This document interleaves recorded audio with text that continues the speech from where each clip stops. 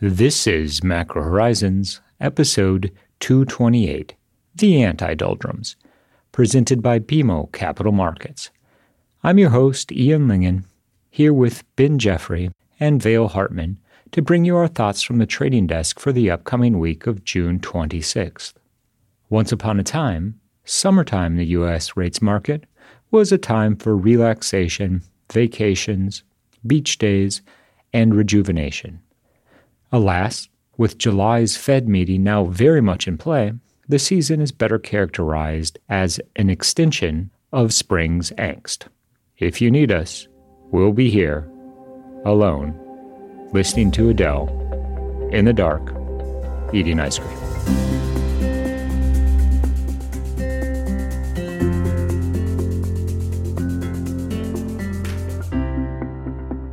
Each week, we offer an updated view on the U.S. rates market and a bad joke or two. But more importantly, the show is centered on responding directly to questions submitted by listeners and clients. We also end each show with our musings on the week ahead. Please feel free to reach out on Bloomberg or email me at ian.lyngen@bmo.com with questions for future episodes. We value your input and hope to keep the show as interactive as possible. So that being said, let's get started. In the holiday-shortened week just past, the Treasury market had very little in terms of fundamental inputs from which to derive trading direction. What we did have was Powell's semi-annual congressional testimony, formerly known as Humphrey Hawkins, in which the chair outlined a compelling reason for foregoing a rate hike at the June FOMC meeting, and he outlined the potential risks for moving in July. He also went on to articulate some of the concerns that the Fed has as it relates to the credit tightening associated with the regional banking crisis. As we know, there are still looming changes on the regulatory front that have left regional banks reluctant to aggressively expand their lending profile. Now, this certainly does resonate, particularly following some of the press reporting regarding the potential for a 20% increase in capital at some of the largest institutions. Now, as that translates to the other roughly 4,800 banks in the system, is a meaningful unknown and one that will keep decision makers sidelined, if nothing else. Powell also suggested that monetary policy is about where it needs to be. Now, that certainly doesn't take another quarter-point hike off the table, but it does imply that there's not another 100 basis points of tightening yet to be executed during this campaign. While the tone to the market early was that of a consolidation with a modest bid, Powell's comments and a reminder that rate hikes are much more likely than rate cuts later in 2023 served to put upward pressure on yields, particularly in the front end of the curve. We saw the 2s-10s inversion deepen to negative 100 basis points, and similarly, 5s bonds moved deeper into negative territory. Both of these trends represent a reversal of what we had anticipated to be the defining macro trade of 2023, which is the beginning of the cyclical re-steepening. All of that being said, the fundamentals still support the idea that by the end of this year, the 2s-10s curve, and 5s bonds for that matter, will end in positive territory as the market moves beyond pricing in a Fed that's committed to a restrictive policy stance for an extended period and instead chooses to focus on what comes next.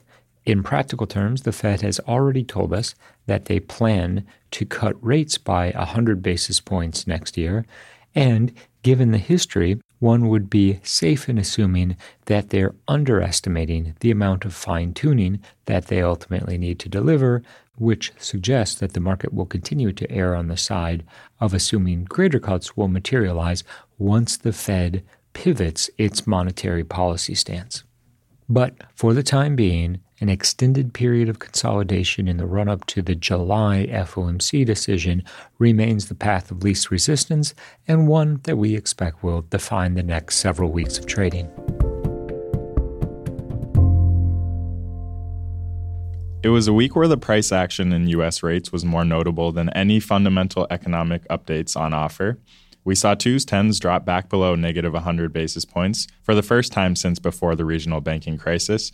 And we heard from Powell, who commented that given the progress that has been made thus far, it may make sense to move rates higher but at a more moderate pace. It's also notable that in that context, Powell did make the observation that the credit tightening associated with the regional banking turmoil could in and of itself be worth a 25 basis point rate hike. Now, the question becomes, was that the hike that was foregone in June, or is he applying that on a forward basis? And as we move beyond the chair's semi-annual congressional testimony, that's going to remain top of mind for investors as the data that will be revealed before the meeting at the end of July begins to be released, of course, starting with June's payrolls report. It's worth noting that the shift in Fed communication, initially delivered by Powell at the press conference last week, and then doubled down on in front of the House and Senate more recently, is that the most likely outcome at the next meeting, and I'm intentionally ambiguous there, is more so a hike than a cut. And that means we've transitioned to the point where the Fed is sitting, waiting to evaluate the credit tightening implications of the banking crisis, the lagged impact of monetary policy, the influence of the balance sheet. And this means that as long as the data continues to outperform, whether that be a declining unemployment rate, still solid NFP gains, or robust core CPI prints, then the Fed will continue tightening, even if it's going to come at a slower pace than the every meeting cadence we've become accustomed to this year. So that means any stumble in the realized data, and now we've got yet another week with elevated jobless claims to think about, will reinforce this reaction function of patience as monetary policy makers, quote-unquote, wait and see another months of data before making a decision on a hike or not. There is an embedded question in Powell's conversation about a July rate hike, and that is whether 6 weeks of data is really enough to qualify as waiting to see.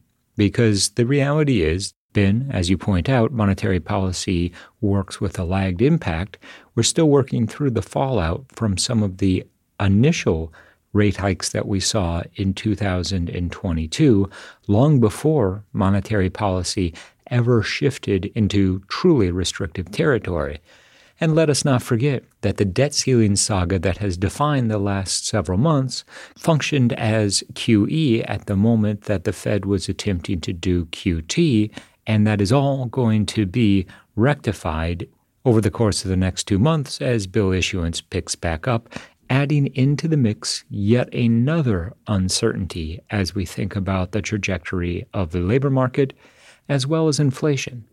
And while we heard from Powell and Bowman advocating for a few more rate hikes this year and a higher terminal rate, Bostic was also on the tape, and while he doesn't vote this year, his opinion does represent one of the more centrist on the committee, and his opinion was that the most prudent stance for the Fed is to forego future tightening from here. And his underlying logic was that if in fact inflation is going to continue to decelerate, even modestly, that means that in real terms, monetary policy is going to become more restrictive. And while he certainly wasn't advocating for rate cuts, what Bostic was suggesting is that by keeping nominal policy rates on hold at roughly 5% for even longer, that's going to allow the restrictive impact to slowly build on itself, continue to drag on inflation, and ultimately make rates more restrictive in real terms the longer time goes on. Another important viewpoint to consider, as clearly there's a divergence of opinions among committee members on where to go from here, but it is useful to contemplate real policy rates given the economic impact derived from inflation-adjusted borrowing costs. And as that applies to firms and financing of operations and what that might mean or not mean for expansion plans, the July 7th release of the BLS payrolls data will offer important context. Obviously, we'll be watching for an extension of the increase in the unemployment rate that we saw in May, as well as whether or not headline payrolls can continue to expand. This will provide a useful setup ahead of the June CPI numbers. Our expectations remain that the used car component is going to shift from being a net positive to being a net negative for the core series, and we're anticipating a roughly 0.2% gain in the core series for the month of June. Now, when we think about how headline and core interact with one another, we had an astute client inquire about the interplay between the two. Specifically, as energy prices come off, do consumers use what is ostensibly excess disposable income in other categories in a given month? The short answer is that we expect that, all else being equal, people would rotate consumption out of necessities and into non-necessities only insofar as forward expectations for lower energy costs become embedded. Now, as we've seen in the most recent University of Michigan survey, near-term inflation expectations dropped sharply. So it then follows intuitively that some of the increased disposable income would be reallocated into non-necessities. This does beg the question, though, given how much downward pressure we've already seen on goods prices, would this impact be sufficient to shift the direction of core CPI? In deconstructing the core inflation figures, recall that OER and the shelter component remains the dominant driver. That, and as we mentioned earlier, used car prices. The incremental savings at the pump is unlikely to translate into larger ticket purchases, such as homes, higher rents, or car purchases. So we're less concerned about the rotation from headline CPI to core CPI occurring with a short enough lag to be relevant for monetary policy in the near term.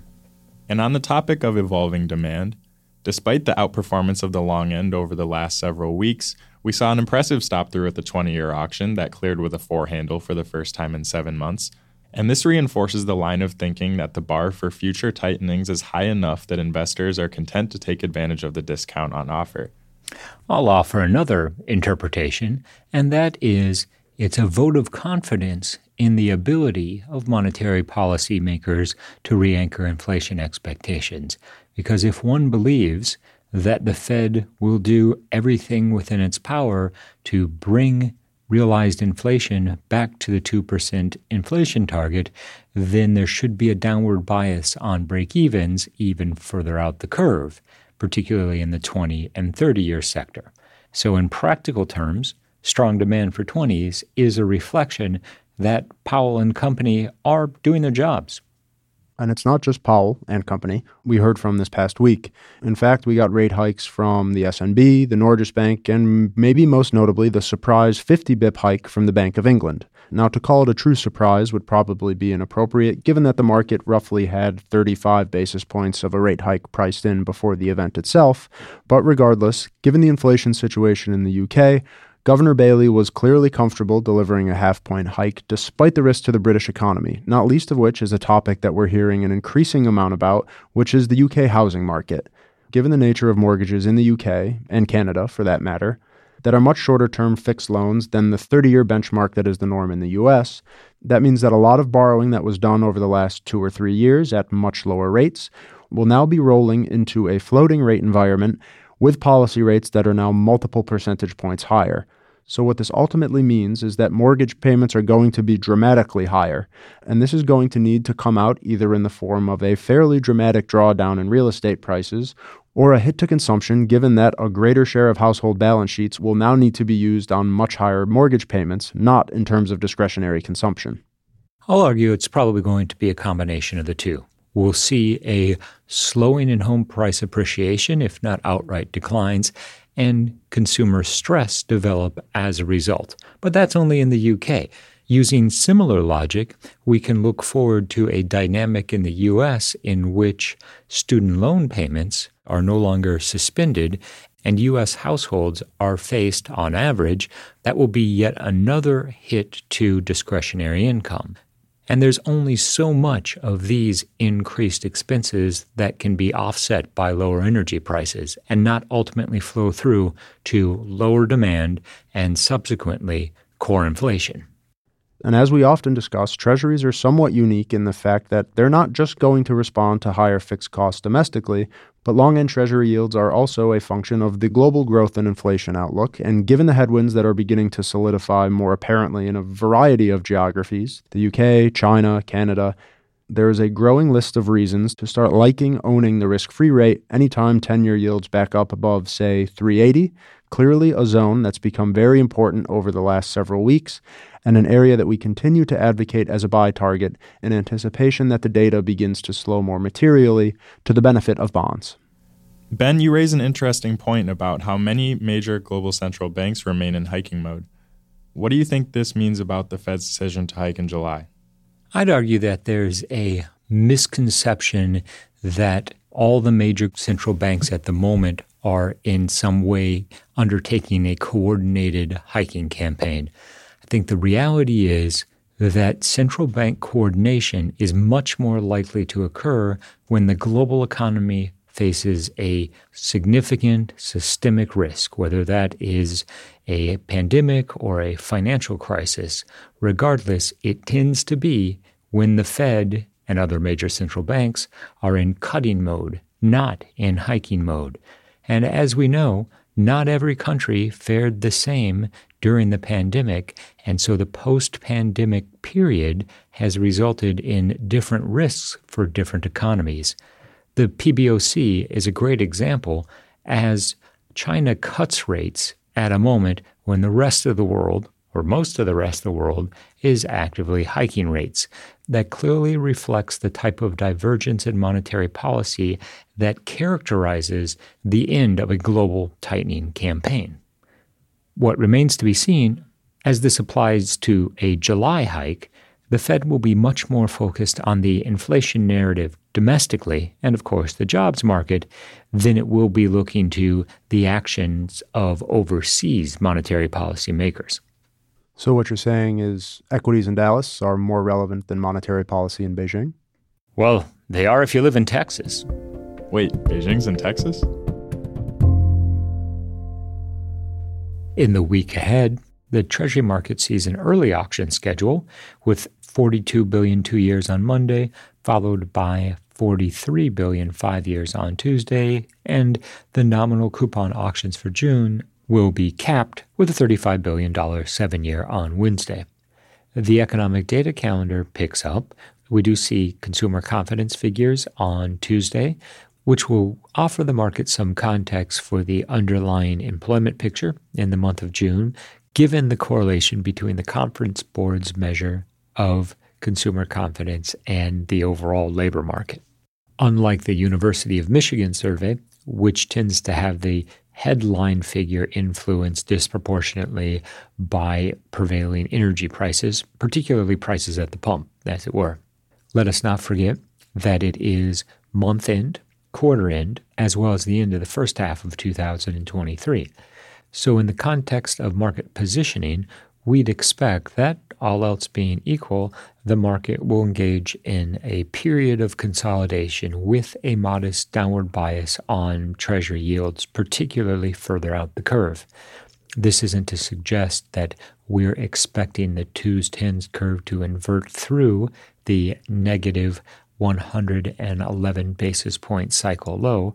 However, it does suggest that the steepening will, at least for the moment, be contained by the reality of flows as investors seek to shore up positions into the end of the quarter. Taking a step back, as it appears now, we're likely to end the first half of the year with 10-year yields at 375, which, to be fair, is the upper end of the recent range. Now, we did see 10-year yields reach as low as 325 earlier in the year, and we continue to retain our year-end target for 10-year yields, which is 3%. Now, the path to 3% is not predicated on a significant economic slowdown. However, it will require further evidence that the lagged impact of monetary policy decisions, both domestically and abroad, have finally begun to turn the momentum within the labor market, and that will ultimately imply that a Fed pivot in 2024 should be a foregone conclusion.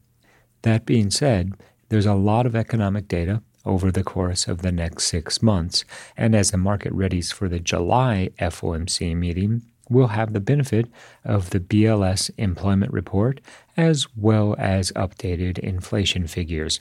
So while at present there's about a 75% probability of a rate hike priced into the market, we won't take that as conclusive or a green light for Powell unless and until it survives the payrolls report and CPI in the setup to the July meeting. If we see significant disappointments in either of those measures, another pause in July should definitively be on the table. We've reached the point in this week's episode where we'd like to offer our sincere thanks and condolences to anyone who has managed to make it this far. And as work from home has transitioned back to 5 days in the office, we're reminded of the timeless observations that just because we work here doesn't mean we work here, and an early close is just a state of mind. SIFMA.